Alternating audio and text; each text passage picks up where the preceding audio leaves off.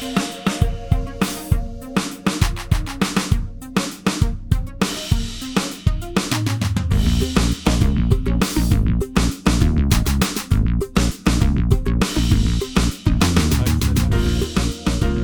are we gonna go back to the Friday the 13th?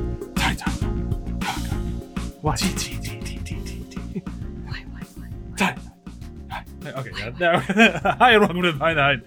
That was a bit of a botched opening, but I'll take it. Me, your host, is always Brian Dressel. With me, as always, is Chewy Darso. Hi. And Jonathan Hardesty. What? Hi, John. I'm here. Oh, man. I wanted to go for as nice of a weird intro as we could for the final week of Taika Waititi month. It's going to be very sad to say goodbye to Taika. Yeah. It's been a very, very good month. So far, out of all the months that we've done, I'd say this is our first, not necessarily flawless month, but first month where I've legitimately enjoyed every movie we've watched. Not just like aspects of it, but I've actually enjoyed and would return to each one of them. Yeah. Can't say that, I don't think, for any other person we've been talking about. Even if I've enjoyed parts of the movies, this is the first that I think we've gotten like across the... Well, there's always been one before that's been like, oops. And in this case, there hasn't. Yeah, so it's kind of sad to see him go, but you know, that's what happens these days. You're going to run out of movies for them. I think we've already kind of run out of movies. Make more movies. Yeah, no, we did. Yeah. I mean, we've either covered it in our normal ATH episodes or we've covered it now. So I think we're kind of Taika out, which is fine. So this week, if you have not figured it out by us just not saying what we're talking about Jojo Rabbit. Mm-hmm. Based on the book, I forget the name of it already, even though I've been looking at it like all day. Caging Skies. Thank you. Based on the book Caging Skies. And based on, I mean, it lightly references, apparently. There is a boy and there is a girl. Yeah, the boy is a Nazi, the girl is Jewish, and I think that's about where the similarities end. The mom has a tragic end. Yeah, mom still has a tragic end. We'll get into that. Before we do, was there any where have they been doing? I kind of have one. John, did you have any this week? No, I didn't get a chance to, mainly because they were all small ones. I was going to try to do a few, but never had enough time. So mine's a little bit less focused, but more scattershot. While I've been kind of at work, I've been leaving shows on in the background, and I decided to leave on a few episodes of What We Do in the Shadows. I'm not sure if they're any of the ones that he directed, but it's still something from his brain. So I think it still counts. And recording this on Thursday, we just found out that What We Do in the Shadows got a whole bunch of Emmy nominations. So good for What We Do in the Shadows. And it was a fantastic show. And it definitely feels very Taika. And a little Taika and a little IT Crowd. That's mostly because of Matt Berry. But if you've ever enjoyed anything from either IT Crowd, British humor, or anything with Taika, you should be watching What We Do in the Shadows. It's a just great show through and through. It's fucking hilarious. If you liked the movie, it's a little bit different than the movie, but also very similar. It's just great. It is. Yeah, both seasons. Just fucking great. So watch What We Do in the Shadows. Oh, yeah. No, I definitely want to see the second season when I get a chance. When that subscription comes around again on the rotation, that'll be the first thing I watch. Yeah, it's not quite as like laser focused as the first season of like they're just trying to get the story out there. It's a little bit more like piecemeal, more episodic in season 2. But not in a bad way. It's still very, very entertaining and still made me laugh like every episode. So it's not a complaint, just a slight change. Yeah. Okay, so if that's everything there, let's move into the Jojo Rabbit. John, I believe it's your turn for my for torn? breakdown really quick. For breakdown, let's pause here a second because I'm gonna have Jandy go to the other room because she hasn't seen the ending of it. Oh. Get out of here, Jandy. Yeah, I have to do the breakdown. So Okay. So I'm just gonna say the ending when it gets to that point. Yeah, no, she's seen like everything but the last part of it. So okay, I might leave all of that in. That's really funny. Like, get Jandy. You gotta get out of here. Okay. So, Jojo Rabbit is the story of a young boy named Johannes Jojo Belzler, and he's part of the Hitler Youth, a junior section of it, and really wants to be a part of that Nazi way, got that big Nazi energy. And he is visited by an imaginary friend played by Taika Waititi, who is Hitler, or a cartoonish version of it. And he kind of helps with that indoctrination. And he, wants to prove that he can be violent and brave and all that. And so he throws a grenade and gets injured and has to then spend the rest of his healing at home, around town, putting up papers and stuff like that. And he discovers during this time a teenage Jewish girl hiding in his attic. And he finds out that his mother is the one who's been harboring her, the mother played by Scarlett Johansson. And so he acts out and tries to argue with her and say hurtful things to the Jewish girl. I'm trying to find the actress name, Thomasin McKenzie. Yep. And he even goes so far as to pretend that her fiance doesn't love her anymore. And he gets really mean. And eventually the mother gets caught in terms of her trying to spread propaganda around, and they get caught too when the Gestapo come in and scan the place, and eventually they kill his mother. They hang Scarlett Johansson. And after that, the Allies come in and save the day, and Jojo kicks Taika out of his life. And quite literally. Yep. And then after lying to the girl one more time, Elsa, one more time, they dance at the end, and that's about it. Yeah, that pretty much sums it up. The difference with this week compared to, I think, last week when we were doing Hunt for Wilder People is I kind of want to start with the book this time.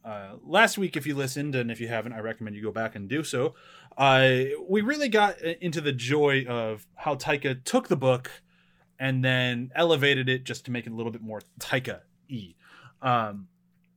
From this one, and I don't have the direct quote here, but I've read a lot about it. Apparently at either CinemaCon or Comic-Con or something like that, somebody had asked Taika, like, what drew him to this book, and he basically said, I read about half of it and put it down, and then I started writing the script.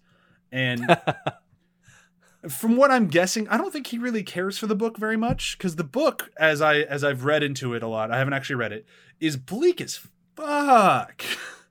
Okay. The boy loses an arm. It's not just he gets like a few scars on his face. The mom is not this whimsical, like, life is okay, like, as soon as we get through this, it'll be fine. She's just kind of a normal mom. There is no imaginary Hitler whatsoever. And the biggest difference, and I think probably the biggest problem, is the time of the book is much longer. The kid starts as a kid and grows into a young man throughout the course of the story, and the majority of the story, the war is over, and he's lying to the Jewish girl in his wall about whether or not the war is still going, and he says it's we've won, you have to stay hidden, because he loves her and won't let her out. Totally different than the movie where it's like a 5-minute, like, no, we won the war. Oh, I feel really, really bad. Okay, no, that's fine. Yeah. So there are, like, the structure is there, but I don't think it could be, as far as an adaptation goes, I don't want to say it's my favorite because I haven't read the book, so I can't honestly say, but this is like quintessential, like what I talk about when I'm like, just adapt the book and make the best movie possible. Like, this is... Yeah, I was just going to say that. This is my example. Like, from here on, this is what I'm talking about. Yeah. Sorry, John, I stopped on you. What were you saying? No, it was basically just agreeing with you, so it's all good. I mean, it was basically a very long-winded amen that, yeah, no, this is the type of adaptation as adaptation should be. I feel like the way it's described from what you read and such is that it's more of a inspired by than it is an adaptation. But I don't know the legalities of those sort of things. And I honestly, I think it's kind of a moot point to argue because it's adapted from a book, therefore totally it's an adapted screenplay. Thing. Yeah, but it's like, okay, so the framework is there, but everything else is totally different. So when it comes down, like, say, Academy Awards, that would be where it would go. The other really interesting thing about this movie compared to the rest of the movies throughout the month is this is far and away his least well-reviewed movie and most highly, like, acclaimed movie at the same time, which I think is just insane. Yeah. Had more Academy Award nominations than any one of his movies, but it's sitting at like a 58 on Metacritic. Like, critics didn't really love it. They thought it was weird. Fine. I think it's one of those sort of things kind of like King's Speech. Okay, I don't like the King's Speech. I know you don't like the King's Speech. I don't particularly like it either. I like this movie more, but this movie has more named actors. Sure. It has a storyline everyone's familiar with. It's Yeah. not tied to New Zealand or anything. Yeah. And it has amazing production design. Oh yeah, movie's gorgeous from the beginning. It's just a delight to watch, whether or not you like the script, which makes it more of a fodder for award season. Yeah, that's true. Because King's Speech, that script was about as cookie cutter as you could get, but people adore it. My God, if you want a roadmap on how to fish for an Oscar, just watch King's Speech. Yeah. It hits every box it needs to hit. And I remember staring at that movie going, I don't care what's going on right now, but that wall, man, that's a beautiful wall. And I know exactly what wall you're talking about. And I haven't seen that movie since it came out. This movie, I cared more about the screen, the writing, the actors, and there's multiple moments where I'm like, that's a beautiful wall. Oh, there's like even a couch where she's like, that couch is gorgeous and looks so uncomfortable. Yeah, the big wooden couch with a couple cushions on it. Yeah, it's beautiful. I don't want to lay on it. So my guess though, and I'm just taking a guess here about why this movie maybe didn't resonate as well with critics as it did with the audience members and with the, later on the Academy, Hollywood Foreign Press, and yada yada yada. And I think it has a lot to do with the character of Hitler. Well, people love making fun of Hitler. No. You're misunderstanding. I'm not saying that it's bad to make fun of Hitler. Everyone loves making fun of Hitler. No, I didn't Fuck say it was that bad. dude. I love making fun of Hitler. No, I'm not saying that it's bad to make fun of Hitler. What I'm saying is that John, are you familiar with the show Moon Boy? I'm not familiar with Moon Boy. Okay, it was a British show about a young boy. Irish show. About a young boy who has an imaginary friend played by Chris O'Dowd. The show is hysterical, like through and through. Highly, highly, highly recommend Moon Boy. And the beginning third of this movie feels like Nazi Moon Boy. Okay. And I don't mean that as a knock against either thing. That's totally fine. The problem that I saw is that the fact of the matter is it's fucking Hitler. Like, this is the baddest dude that we know forever. So at some point, Hitler has to be Hitler. And he goes full Hitler. Like, he does his full stomp, he does his angry shouts, he does everything. But the long and the short of it is, I feel like they kind of ran out of ideas to do with the imaginary friend. Because I didn't see it as, when your breakdown, you mentioned that Hitler reinforced his indoctrination into the Nazis. I saw it more as a manifestation of his love of Nazis. Like, he loves Nazis so much, he imagines that Hitler's his best friend. Like, that's how fucking in he is. That it's just everything that he can imagine is the best thing in the world would be hanging out with Hitler. And as he is full-blown Nazi, Hitler's a lot of fun. And as he starts slipping, then Hitler's not as much fun. And as he's not as much fun, they just kind of start taking him out of the movie. About halfway in, he's only in... He's all over the front half of the movie. The back half, he's barely there. Yeah. Yeah, no. When he shows up at the end for the final confrontation, I was like, "Oh wait, I haven't seen you in a while." Yeah, I kind of forgot you were even in this. Like, yeah, because he wasn't as important to him anymore. Yeah, and I think that's fine. I just don't think that really ever. I don't think they hit it well enough. Like, I don't think that's the one thing I don't think they really nailed the landing on, of his reliance on his love of Hitler and how much he wants to be with Hitler and hang out with Hitler, and how he won't tell his best friend that he's his best friend because he's in his number 2. He's saving spot 1 for the Fuhrer. Like, this kid's so obsessed with him that it feels weird that we don't acknowledge the fact that he just starts letting him go. Like, we have like the very cookie cutter-esque scene of like, well, you two seem like you're getting along well, like that whole, we've seen it in like multiple movies of like the jealous best friend. Yeah. But beyond that, they just kind of stop. Yeah, and for a filmmaker so far who's been very like specific in these types of things, it does seem weird to just have the character, like have the Taika Hitler just not be there, as opposed to just being off in the background maybe more often. Like, that was kind of what I was expecting based off of what little I knew from the ads and trailers going in. It's like, okay, this is gonna be more about that kind of back and forth between him and his imagination and working through that.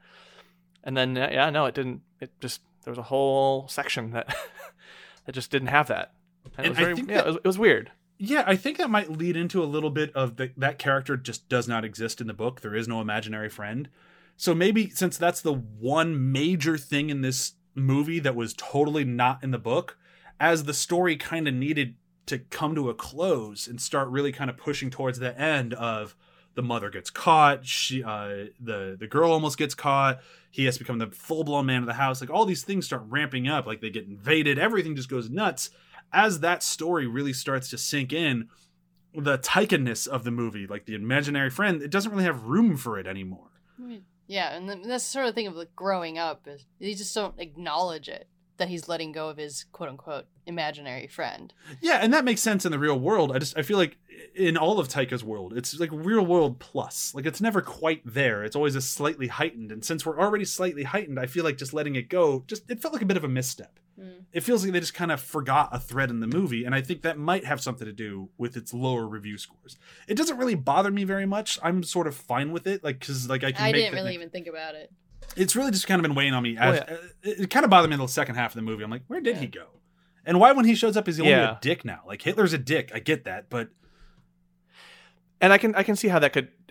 When I've talked to some people about it, they've kind of not really been too as into the Taika Hitler character. And I mean, I can only imagine, and especially some reviews I've read, where they're like, what is he doing with this? He's not doing enough. That it's just because he leaves for a good chunk of the movie that it doesn't feel like they're doing anything. And I think that's probably what more people reviewing this are queuing in on. It's just like, yeah, it's just that character was there in the beginning and to kind of get us going, and then the rest was something else.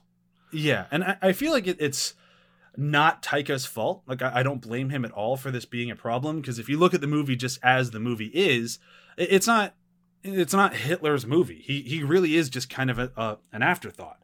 And the problem is that he cast himself as Hitler, and then all the trailers just had Hitler featured all over. And I never even watched the trailer, but I'd seen the Facebook banner ads, I've seen the IMDb banner ads, and it's just nothing but the camp sequences with Hitler running with him like right before he throws the hand grenade. It's that, right. Or like the Winston Churchill line. Like it's just all Taika. And that's great because Taika's very funny in the role, and he hits the serious notes very well in the role. Throughout this month, I've just kind of gone, man, Taika's a way better actor than I thought he was. He's great. But I still just don't feel like the character worked as well as I wish it had. But I mean, I guess it's not a problem to dislike Hitler. Yeah. Dang. I don't like Hitler. This went expectedly. Damn. It's just you don't have, when you're trying to mix zaniness with seriousness, one of them always has to let go a little bit. Yeah. And go away faster or whatever to maintain an emotional climax. So him discovering his mom has been murdered by the Third Reich, it's really hard to bring in goofy Hitler. Yeah. Yeah. And that's also probably another kind of offshoot of what we've been talking about. Is just the time period set in, the scenario, the situation, the circumstances. It's going to be hard to have that in there. Yeah, I agree totally. I would say, after watching this, I'm just assuming Taika Waititi likes Hogan's Heroes. Very interesting that you say that. The way that he plays Hitler reminded me a lot of Colonel Klink, and the roles between Sam Rockwell and Theon Greyjoy, because I'm never going to remember his real name. It's Alfie Allen. It's a very easy name to remember. He looks like a Theon Greyjoy. He does not look like an Alfie Allen. Sure. Their roles kind of made me think about Hans Schultz, specifically the way that Alfie Allen talked. And that's one thing that kind of boggles my mind a bit. When one of the criticisms this movie has is that people didn't like that they made Nazis funny. And I'm like, that's not a new concept. No, I mean, go back to the producers. Yeah. Springtime for Hitler, man. Like, or the Great Dictator. Yeah, Great Dictator. Go even farther back. That's Charlie Chaplin did this. It's one of the things that you do to someone you beat, essentially. Yeah. You make fun of them. Yeah, and so far in all our Taika month, he's been taking serious issues, and kind of working through them with comedy. Yeah. And how can you, like, what's the worst thing? This situation is probably one of the worst we've experienced in history. And wow. I guess it can be sensitive for some people because of how Nazism is coming up more and more now. Yeah, that's really unfortunate timing. Yeah, that is a complaint I've read too. They're like, you shouldn't do this right now. People will get the wrong message. I'm like, but it's not our fault if they do. I don't think anyone's going to watch Jojo Rabbit and actually think that Hitler was fun like that. The man didn't drink and he was a vegan. And let's be honest, the movie doesn't make Hitler seem that much fun. He's fun if you're into the same things he is, but the second you're not, he's a dick. By the way, I don't know if you remember if he was vegan. I know he was vegetarian at least. I honestly don't remember, but fuck that dude. If we get his facts wrong, who cares? Yeah. Fuck him. Yeah. We misrepresented him. Yay, we did it. We win. But that's kind of like, just going back to like Taika taking this role and like giving himself the role. I remember watching an interview with him, like, so what are you doing to research? Like his mannerisms went like, I'm not doing any of that. He's a horrible person. I don't need to do a good representation of him. Yeah. So just when I would read that is one of the criticisms of this film, I'm like, that's weak. No, I thought it was stranger. And again, I'm just listing out the problem, like the problems that I've heard. These aren't necessarily my problems. It's just, if I'm just going to sit here and gush over a movie, I've already done that for 3 movies in a row. I don't need to do it again. There's actually people who dislike this one, so I can talk about what they didn't like, even if I disagree with them. The thing that I thought was stranger was having likable Nazis. Not funny Nazis. Like, funny Nazis, whatever, make fun of them. But they made Sam Rockwell a legitimate, likable guy. Like, Potentially gay. So they didn't really fully solidify that, so that would make sense if he was gay. Especially gay with his with Theon Greyjoy. With Alfie Allen, please. His sister will write a pop song about you. It'll be just fuck you over again. That's fine. Do it. I dare you. Bring it on, Lily. She's got a very pleasant voice. She does. She sings fuck you very politely. I can't wait to hear it. I bet it'll be great. Anyhow, I get the idea that if these two were gay men in the Nazi party, yeah, they just kind of have to go along with things. And that would make sense, because he definitely doesn't really seem into the whole Nazi thing. He, like, even at the camp, he's just like, oh, whatever, I'm just doing my job. Probably drunk through the whole thing. Like, it really looks like he's just trying to do what he can to survive. And then you get moments near the end, like when the Gestapo shows up, which we'll get to that. Don't worry about it. But when the Gestapo shows up, he lies for him. Yeah. Like, from that moment on, it's like, oh, nope, he was a good dude the whole time. And then even at the end of the movie, they put Jojo in a line of Nazis to get killed, and he saves them. Rips the coat off of him as like the identifying thing, calls him a Jew, and throws him away. Like he does everything he can to save him. Like, they make him a legit good person. Well, maybe that might be, he's still a fucking Nazi, but they make him the best person in the movie who is a Nazi. Yeah. And I thought that was, I could see that rubbing people the wrong way. I think there's enough in the movie to give it context that it's not a problem, but I could still understand where people are like, I don't want to like him, he's a Nazi. Right. And I think that's where, the context of the movie helps a lot, especially if you're just going in hearing someone's recommendation and saying like, oh, there's a likable Nazi character. It's like, oh, well, that's not a good way to lead with that. He still dies. Yeah. He still gets shot at the end. He still loses. He still pays for his crime. Yeah. And even though he did one nice thing or 2 nice things in this case, I feel like the movie, at least in my mind, didn't let him off. No. Because he still gets the shit end of the stick at the end of that, deservedly so. Yeah, absolutely. Which is nice. Like, even if he does a couple of nice things, he was still a fucking Nazi. So it's still just like, okay, well, then there you go. It's just strange. Like, and like we mentioned, like right before we started recording, like this is a weird movie, and it's not weird in like a like Brazil sort of thing. It's just weird in like that whole tone.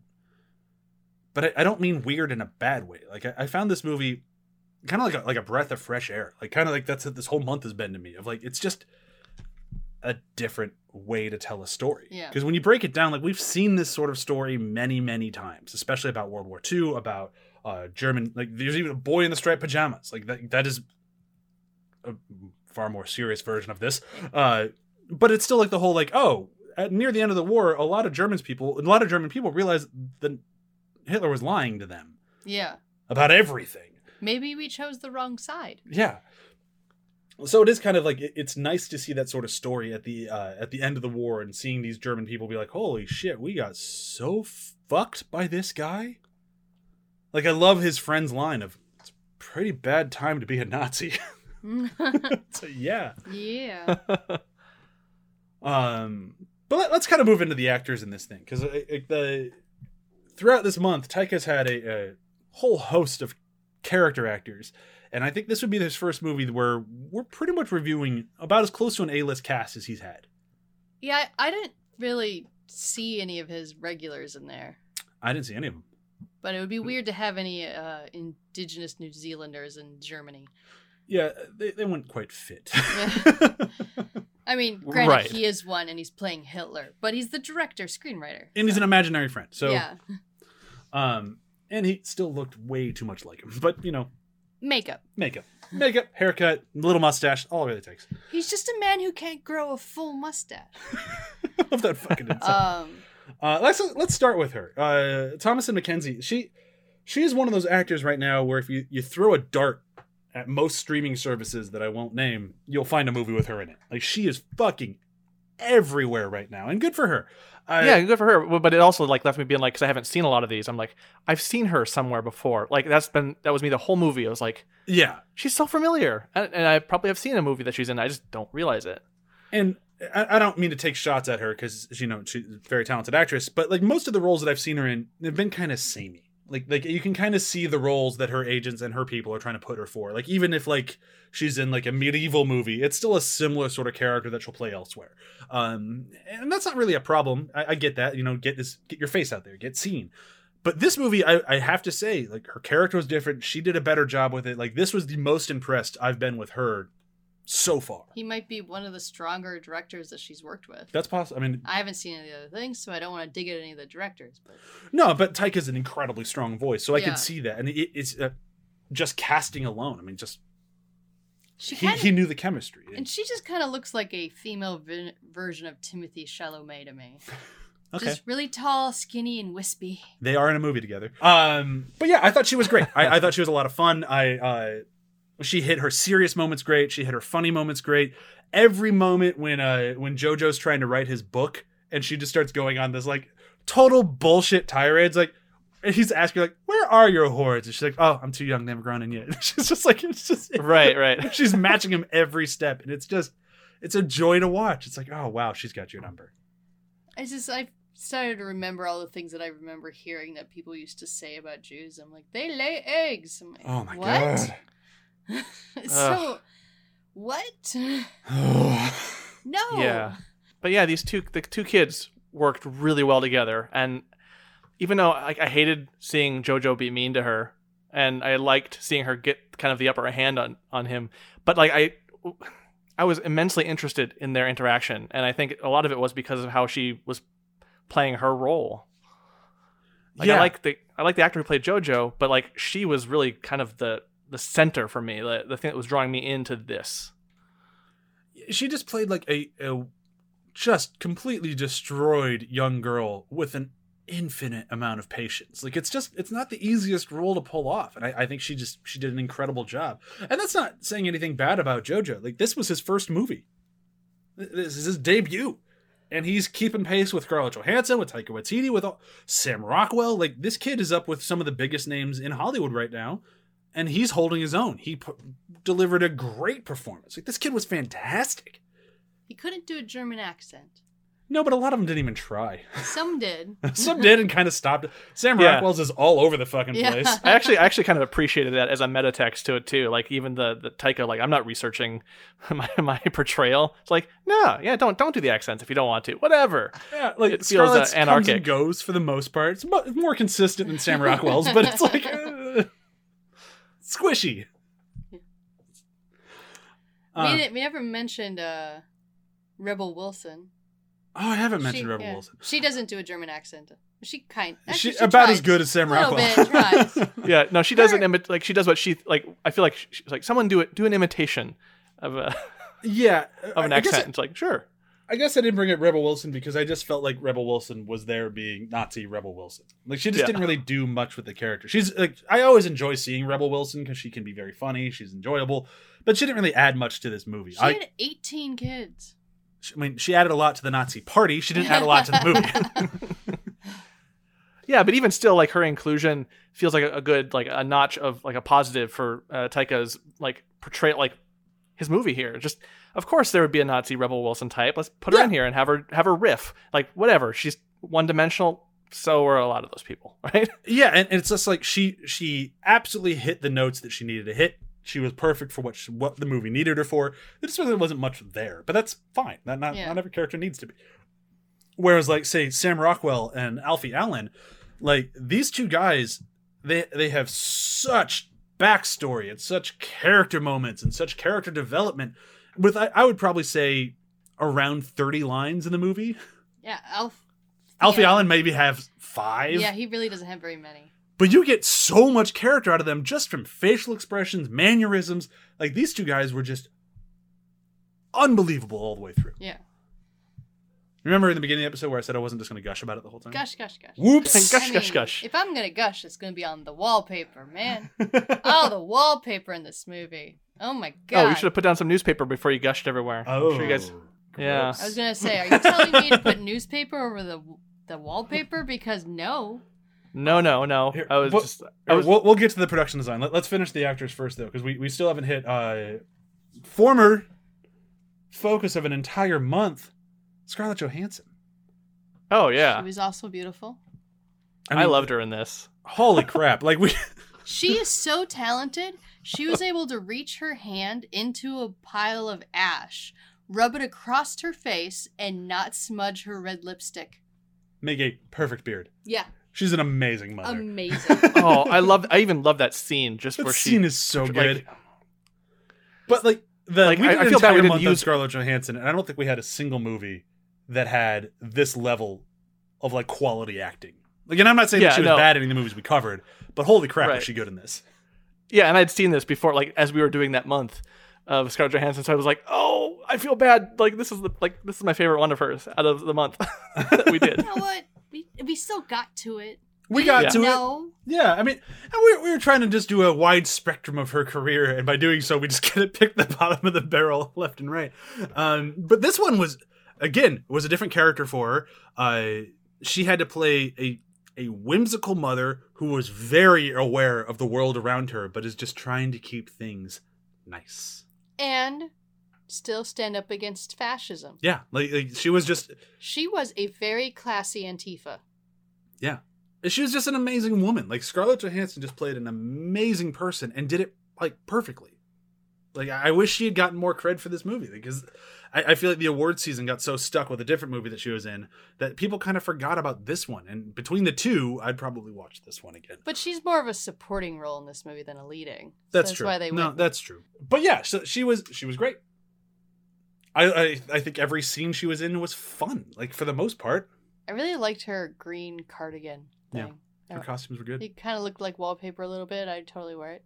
So, now, John, when you watched this the first time, you didn't know anything about it. I know I didn't either. Did you see her death coming? I mean, judging from history and how these things go, I should have. But I will admit I was a bit surprised. Again, but like there's clues in the movie where I should have caught on, where they first approached the scene, like where those people hanging in the beginning, and they're like they kind of pointed out. I was like, well, that's going to come back. Yeah. And I should have known. I was so wrapped up in just really liking her and liking these characters and the interactions and all that. I got distracted. So I was kind of hit kind of came out of left field, or it felt like it did. I think they did a great job with it, but as soon as she said, like when he said, what did they do? And she said they did what they could. I'm like, she's going to die. I started there it goes. I started to feel it when they were at the pool, and then she stepped down next to him and her shoes felt featured. Yeah. And then she was dancing with him outside in the grass and her shoes were featured again. I'm like, yeah. And then the moment he's watching that butterfly and then, he's moving along the ground with the butter. I'm like, no. He's going to find her shoes hanging. Yep. I did say to There myself, she is. Yeah, I did say to myself during that scene where she's dancing on the walls, like, man, they're building up this. I hope she's not going to die. And then I just promptly ignored it because I was so taken in by the scene. Like, I feel like it's one of those like way back in the day in film school when like my first class of like development and pre-production, my teacher's like, well, the bad news is, all you film students, is that movies are effectively ruined for you from here on out because you will know every twist coming because you're about to study them. And it's moments like that where I'm like, fuck, he was right. Damn it. Ruined. No, I still have fun with them, but it's true where it's like I've spent so much time trying to dissect movies that when I see something like this, I just immediately go, oh, that's foreshadowing to her. She's going to die. Boo. Damn it. Right. But I guess in a point in Taika's favor again, it's for someone like me who's had that same education, I got pulled in. Like that didn't matter. That I kind of was worried about it, but kind of thinking like, oh, the clues were all there and pretty obvious. I still was like taken in by the movie enough. Yeah, which just speaks volumes to the quality of filmmaking. One last character we have to mention before we move into the production design, because it was so much more noticeable here than I think the rest of his movies that we have to talk about it for a minute, and I'll let Chewie lead that. But we have Stephen Merchant in a movie, and I have said many times that Stephen Merchant will make any movie better. And holy fuck, did he play a creep in this movie. You know what? If they do a live action version of Venture Brothers, he needs to play one of the accountants. Oh, yes. Can you just imagine him floating into a room smiling at you? There's too many characters that he could play in Venture Brothers. Like, he just had to pop up a lot. Actually, like he should play them. Like, he should play every single one you're thinking of, Brian. That would be actually be really funny. The moment they opened the door to Stephen Merchant and his little Gestapo, it made me think of the accountants. Yeah. I mean, Venture Brothers has ruined that sort of stuff for me a little bit, but yeah, the whole menacing yet funny yet like with the teeth bared, I'm going to eat you up type of persona he had during that walking through his JoJo's house. I'm like, that was an amazing sequence.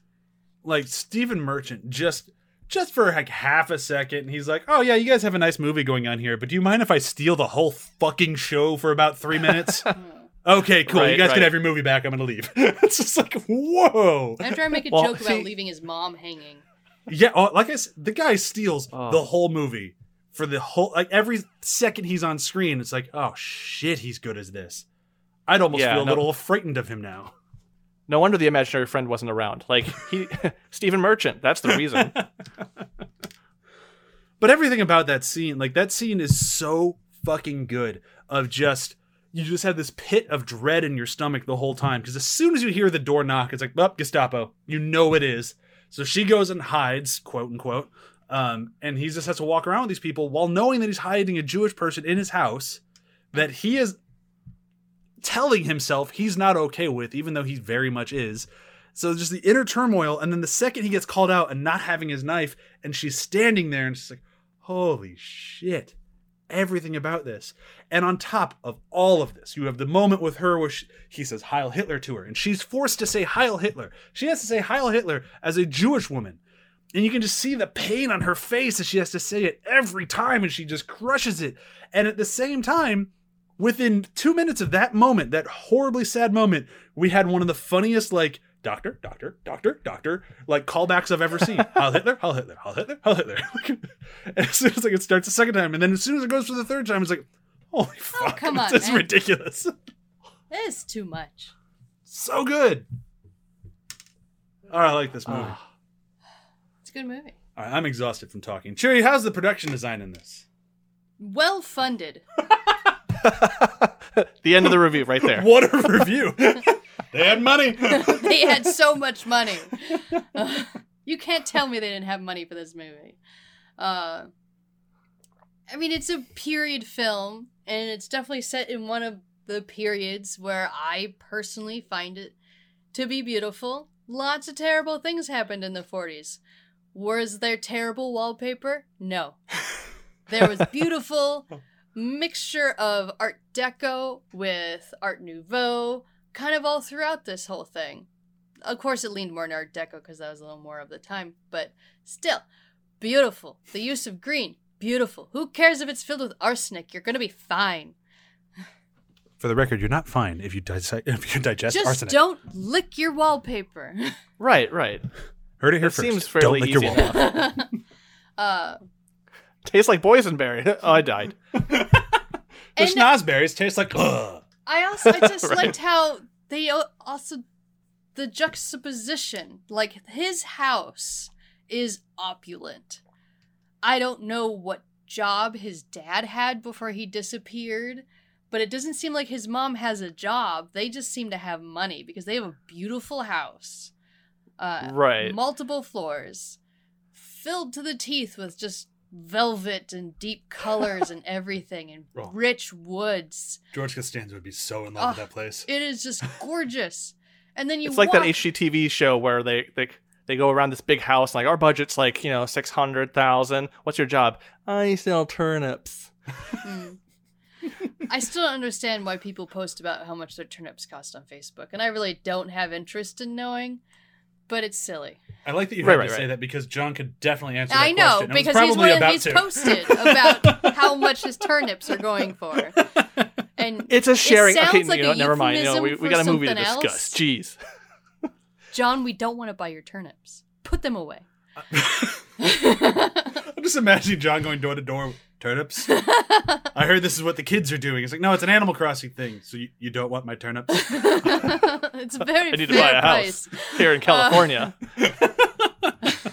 Even so, okay, juxtaposition with how lush and deep his house is, and then you come out the door and it is kind of just washed out. They did not over decorate the street. All the colors are very subdued. It's thinned out. It really makes it feel like it's a city that has been stripped a bit by the war. And then you get to the part where they're fighting and the people, the citizens, picking up these guns and rocket launchers. They don't look like they should be doing this. No, I mean, you have the child soldier, his best friend, who Child drops a soldier. rocket launcher and blows up a building. And then you have people like a guy in a full 3-piece suit almost. He's got a freaking Nazi helmet on, but he's running out into this war trying to fight. Women in their dresses trying to fight, and they're just surrounded by rubble. I love the juxtaposition with that. I love the juxtapositions in this movie because you don't see that in other Nazi movies, any war movies about the citizens having to defend their city because there's no soldiers left. Yeah. And they're just in their normal everyday clothes, surrounded by blood and rubble and smoke and bloodshed. It's just like, it was great. Yeah. It's tough to say, like, I'm trying to find a word. It's his best work. Like, it's just hands down, like, it's his best work. It might because he had more funding. Maybe it's just because It's one of those better, things but where someone gets to stretch their legs even more than they did before because they have good funding. yeah. It's not like something... John Wick is a very good franchise, but I feel like they went down in quality when they got more money. Yeah, when they had to Right. stop being creative about how to make it cool, just, when they couldn't throw money at the problem, they had to be more creative. Yeah. And this one is Right. the opposite of, Right. I feel like he's still being creative, still so much attention to detail with the performance of his actors, the quality of his shots, and then the use of his money to fill this world in lush detail. I just like it's great. yeah. I hope Yeah, he and- continues to use all of his funding and skills and everything and just keep getting grander. Yeah. As This excited- gives me faith. This movie gives me faith that he'll do that because the normal trajectory is just like the John Wick problem you mentioned. More Yeah. money means less. I mean, it's still flashy. John Wick is still fun. I just think the first movie is the better one of all three. I didn't even see the third one, so I don't know. Yeah. But I'm sure you're right. But to your point, like each of the Taika movies we've seen this month have been good. Like there hasn't, like, the only thing that's changed is the money, and it still remains good, even toward an upward trend. So, like, I don't know, that fills me with a lot of warm fuzzies. Yeah, and it's one of those things where, like, don't get me wrong, I am stupidly excited for Thor: Love and Thunder. I am crazy excited for that movie. I think it's going to be great. I love that there's going to be more Thor. There's a part of me that's just like, yeah, fuck all you Marvel nerds who said that Thor was the worst one. Who's the only one who got a part 4? Huh? Like, I'm very, very proud of all that. But I am so much more excited for whatever he does next that's not part of a larger franchise, because I love his voice so much, and as great as it is doing these things that are established, I love the originality of it. I'm so excited to see what he does in the future. But with that, I think we've kind of circled as much as we can talk about this thing, so I think it's time to move into favorite parts. Favorite parts. He's looking at me and doing this wave with his hands. I'm like, doing a what dance. are you talking about? Favorite parts. Yeah, I mentioned earlier my favorite part is the Scarlett Johansson scene where she pretends to be the father and does her whole bit. I don't know, that got me emotional, actually, and I really appreciated it. I thought she did such a good job, and it just really zeroed in on a lot of different things I liked about this movie. Mine's a little different. I think your scene is fantastic. Although I sadly have to agree with Chewie. The fact that she doesn't get any soot on her lips did take me out of the moment just a little bit, because I'm like, you just wiped a hand in your face and I can see the outline between lipstick and soot. Like I can see it. Damn you, HDTVs! She's perfect. Yeah. See, that level of skill at not messing that up really got me emotional. Yeah, I think that scene's great. I love it. But my favorite scene has to be, I would call it the emotional climax of the movie, which is weird because I don't think it's his mom dying. I think the emotional climax is his reaction to his mom dying. And that is coming home. He has to kill the Jewish girl in his house because without her, maybe his mom would still be alive. He's wrong. Like, he should know that he's wrong. She wasn't killed for hiding a Jewish woman. She was killed for spreading Free Germany propaganda. Like, that's why they knew that it was her. She even had one of her Free Germany propaganda things stapled to her leg. Mm-hmm. I had to look up what that meant because I don't read German. But I think the moment that he comes home and she sees him and he has his knife and he goes up and he fucking stabs her.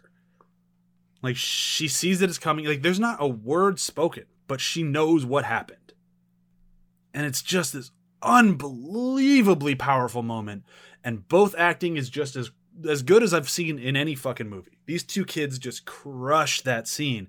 And he comes in, he's got a tear-streaked face, he looks mad as hell, and he's holding his knife, and he goes up and stabs her in the shoulder. Only about an inch in, like, she's gonna be fine. He probably doesn't have the strength to actually stab her. And she is stopping him at the same time, but he still got her. And then he just walks away, makes about 10 feet, and just collapses on the ground.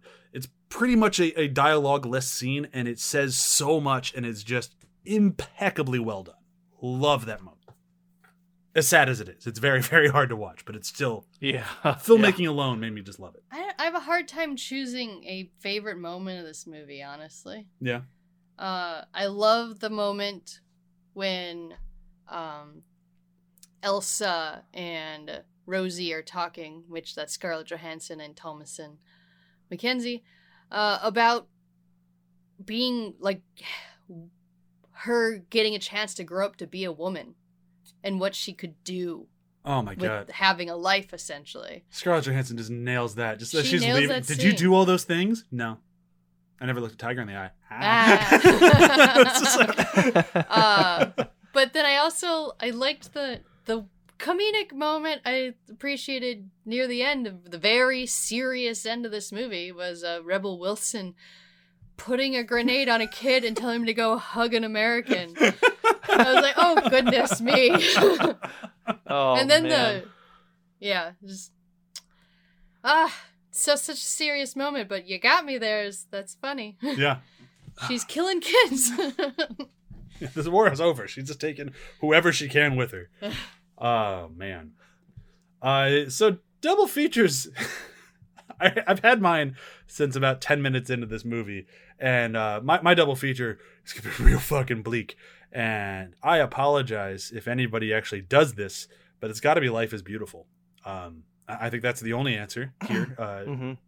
It's two very different takes on how to make the end of World War II somewhat lighthearted and how to try to laugh through your pain. They do very different approaches to it, but I think these movies would pair very well. Here is the German perspective and here's the Jewish perspective. And neither movie ends happily. You will be in a ball of tears in both of them. But I think it'd be a very interesting pairing. I would go with one of the movies about World War II that affected me the most in my life. Europa. From 1990. Sticking with the very bleak. Oh, yes. Not fun. Fun is not a word you use for that movie. But it is about a young Jewish boy who gets separated from his family and ends up going to one of these Nazi camps because they mistake him for being of the Aryan race. And the whole movie, he starts to be very conflicted between the Nazis he gets to know that he actually likes and starts to want to be brothers with, and then the conflict of he's Jewish and they're telling him to kill other Jewish people just for that.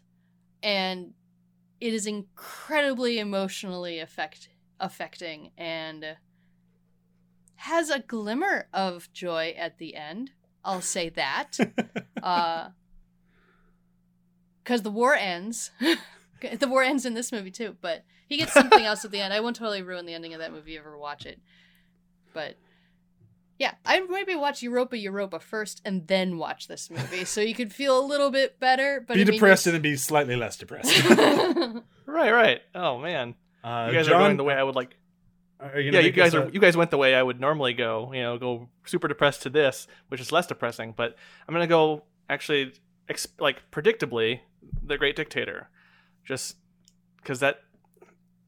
Yeah, just I really like Chaplin's comedy and even his more politically minded films and stuff like that. I like all of his stuff, and I think his speech is so powerful. And to have that coupled with the bouncy ball scene, with all the stuff we got in this from Taika's perspective, it would be a nice through line in terms of the comedy trying to take power and away from the evil. Yeah, I like that.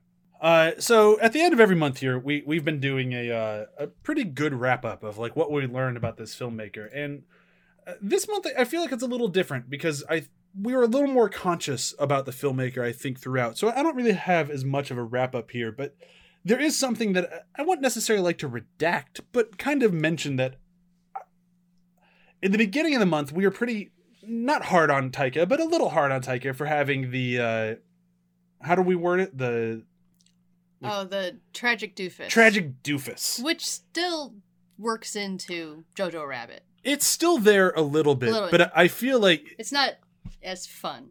No. But what I was going to say is we kind of hammered him for it. And I believe we even brought up Thor and stuff. But I feel as the month went on, he never really lost it, but he learned how to actually massage that muscle and use it differently. Oh, yeah. So it was no longer just look at Tragic Doofus. Tragic Doofus does this. Throughout his career, he took that story and that character and melded it into totally different characters every time. And I'm very impressed by Taika for that. He's made it into his personal archetype. Yeah. Was there any other big learning things from Taika that you guys took throughout this month, or are we good to move into promotions for next month? No, I think you covered it. I would just echo what you said, and just it was cool to see those problems we had in the beginning. Just he worked them through like a growing filmmaker who has found his own voice and is really evolving his style and his skill. It's cool to see that trajectory just continue upward instead of plateau. Yeah. It's really especially because as we've done all of these months so far, and I would say all of them with the exception of Scarlett Johansson because we did that one a little differently, but everyone else, as we went on with their career, the quality of the films seemed to kind of go down. And with Taika, I feel like every week this month we've gone, man, that was better than last week. Oh, that was better than last week. Holy shit, this guy just keeps getting better. And that is so exciting for a young-ish film director. And I'm just incredibly excited for everything coming forward. Yeah. Doctor? I almost just did the one from this movie, but I just don't really want to. I couldn't. It's uncomfortable to say. I couldn't. In your apartment where people might hear you. The fuck are our neighbors talking about? Yeah. There was a part of me that got worried just watching the movie with our window open. I'm like, should we close this? Jeez. You just hear somebody like, what the fuck are you watching? Jojo Rabbit. Oh, okay. Enjoy it. It's funny, but this. But, turn it down. I don't believe in any of this. We know Nazis are bad. moving ever so quickly along to a total change of pace next month on Behind the Hype. We're changing things up a little bit, like I mentioned last week. We are not focusing on one person. Sorry. Got to focus on one organization. One epic organization spanning almost 50 years. One of the biggest titans in entertainment ever. Saturday Night Live. They have gone and made a number of movies to varying quality and success. I honestly thought it was more. It's not that many when you look at it. But we will be covering, definitely starting next week, The Blues Brothers, which I'm so excited to rewatch because I love that movie. Hey, Nazis are coming back. Hooray. And then after that, we'll be covering any of the following. I'm not 100% sure which ones yet.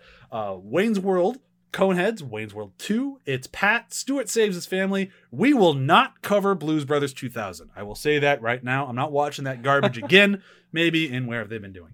A Night at the Roxbury, Superstar, Ladies Man, and last but most certainly not least, MacGruber.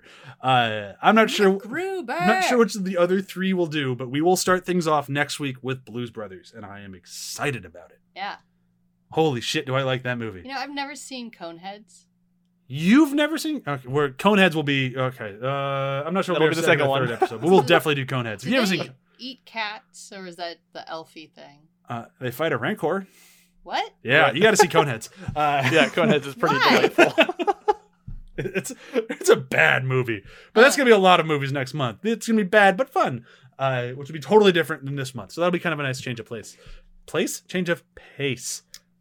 All right, we're tired and it's getting hot in here. So let's do some plugs. athpod.com for this show and every other show, including starting on Monday, the new podcast coming to the ATH network. Welcome to You Are Doom, the Frisky Dingo Show, and I am so excited to get started with that. It's going to be a blast.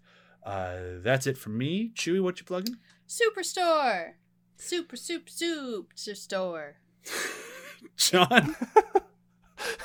I love it. That should be the opening credits now. No, that should just be every commercial. Just Chewy's Superstore. Superstore. Just clips from the show happening. Superstore. Look, I would get 2 subscriptions to Hulu to watch Superstore because of that. Like, I would. 2 of them. But yeah. For me, it's Demon Days every week, every Wednesday, where it's a tabletop podcast, actual play about tiefling or demonkin, and we're just having a blast. It's super fun. Superstore? Superstore? Super fun. Superstore. I'm tired, okay? My eyes are wide. Clearly. I chased our child around a bathroom for, I don't know how many laps. You did it for a solid 25 minutes. It was very strange. And I'm not going to explain any of that. And we're just going to start saying thank you so much, everyone, for listening, and bye. Bye. Bye.